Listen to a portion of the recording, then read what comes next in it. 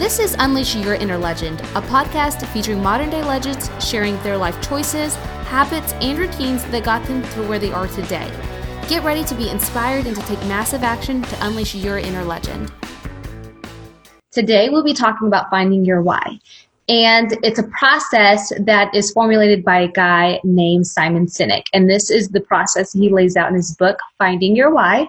And literally, you guys, the moment I went through this process, it changed my thought process. It created such a high level of awareness on the things that I was doing on a day-to-day basis, and literally just a game changer.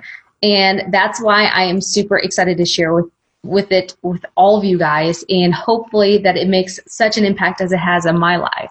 You know, when you think about finding your why, you always think about maybe it's your children, or maybe it's your husband, wife, dog, whatever it is that you have that makes you want to wake up and get out of bed and do the things that's going to make you the best version of yourself.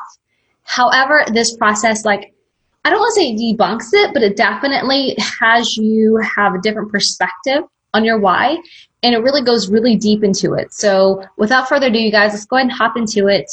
If you guys have any questions, know that I'm here for you, and I look forward to teaching you this topic on finding your why. So why does it even matter? I am so excited to get into this topic with you guys and really get you guys some clarity on this, because it's literally a game changer. So we find more meaning in what we do when we know why we're doing it. Simon Sinek. And this is the author of the book, Finding Your Why, which this process is built off of. And he's also the author of Leaders Eat Last and Start With Why. All phenomenal books, and I'd highly recommend them all, but definitely take a look at Finding Your Why as it relates directly to this presentation. So why in the world do we need to know our why? Ladies, you especially, stay with me. I know that this is a completely unpopular opinion, but your kids are not your why. Your kids are the what. Your why translates through your kids a lot of time, but they are the what, not the why. And think about it. Before you had kids, you had a why. And when they're all grown up and they start having their own families, then what are you going to do? You've got to have that perception of your kids are not your why, but they're the what. And just hang in tight with me and have an open mind. I'm going to explain everything during this presentation. So to live your why, you really have to focus on living your house.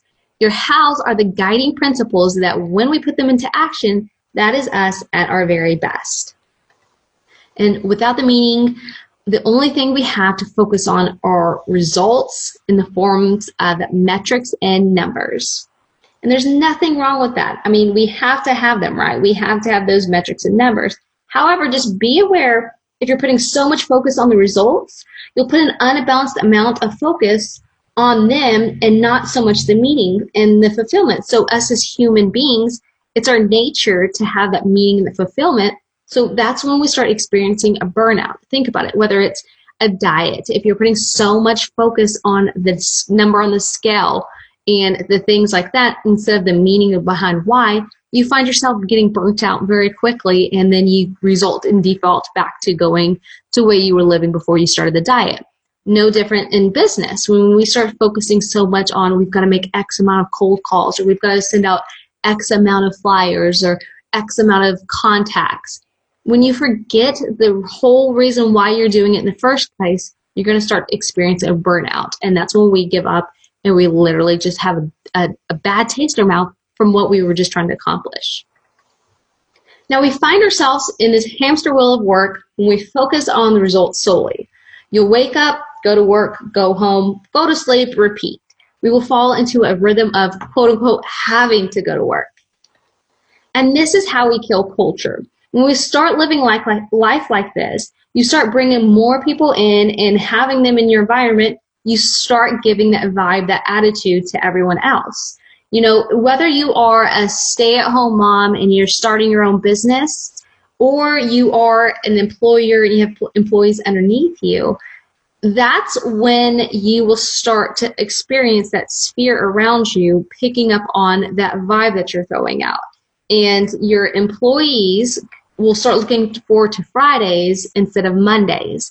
And if you have a home-based business, maybe your spouse is looking forward to going to work or getting away from you versus being at home and being around you. So the key is we must shift our perspective and look at things differently.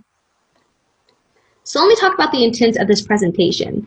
And spoiler alert, I'm not teaching you guys anything new. It's literally taking what we already have and know and what you guys are already doing and looking at them at a slightly different angle. Now, when we focus on the numbers and metrics, we are slaves to the actions we must do to get those numbers. When we shift our perspective to purpose and meaning in what we do, we get to choose the action that will get us to those numbers. And this is why it's so important for us to be able to articulate our why, not only to ourselves, but to our colleagues and employees, family, and friends. So your why statement should be simple and clear, actionable, focused on how you'll contribute to others, expressed in an affirmative language that resonates with you. And it's great thing, like I said, I'm not teaching you guys anything new, but your why is just simply discovered, not invented. It's not aspirational, and it's not who we aspire to be. So I'm going to talk to you guys about this process that we'll be going through, and this is going to be the Finding Your Why process. So 1, we're going to gather and share stories. 2, we're going to identify the themes. 3, we're going to draft our why statement. 4, test and refine. 5, define your hows. 6, examine your whys. And those are going to be what we're doing on a daily basis. 7, share your story, share your why, and inspire those around us. So this is kind of a visual, if you will. Your why is at your core. And then from that goes your why, your how, and your what. So number 1, gather and share stories. Your why is an origin story. To uncover this, we must bring together our standout memories of these defining moments and examine them and find the connecting dots between them. When you have done something that you felt the most fulfilled, this is us living in flow with our why. Impactful times in our life. I mean, just think about it. Close your eyes and think about the stories that you've had and that's made you just feel amazing that you did that, you experienced that, or maybe somebody has done something for you, made you feel that way. Now, that, flip on the other side, the opposite of that feeling, when we do something that's not aligned to our why, these value stories will bring a sense of what's missing. Maybe you've done something and it just kind of was made you like a kick in the stomach and made you feel bad. These are us experiencing, living, and doing things that are not in alignment to our why. So gather these stories, and this is going to be, I think, the most exciting yet kind of intimidating process, because you're going to want to gather these stories and share them with someone. But the key of it is you don't want to share with someone that knows you very well and extremely well. So for instance, if you're married, you would not want to share this story with your spouse. Why? Because your spouse more than likely has either already heard it before, heard it from someone else in your realm of network of your relationships, or they've also, experienced it themselves and they have their own definition and meaning of what happened and how it happened. So find someone that you don't know very well and literally share all these stories with them. Now you'll want to come up with at least 3 or 4, and you can have up to 20. So find someone and share those stories. Next, in the process is identifying your themes. So these are going to be the recurring ideas, words, phrases, and feelings that emerge from your stories that you had shared with someone. And these themes will become the foundation of your why statement. 3, we're going to draft our why statement. So this is what's going to be the framework of your why statement. 2, contribution, so that impact. Now, let me make this in a little bit different context. It's literally going to say to blank, so that blank. And your contribution is going to be the things that we have in control. That's going to be the thing we do and give and provide when we're naturally at our best. Our impact is out of our control, but that's going to be what we appreciate getting from someone else when we do the things that we want to do, which would be our contribution. So here's some examples.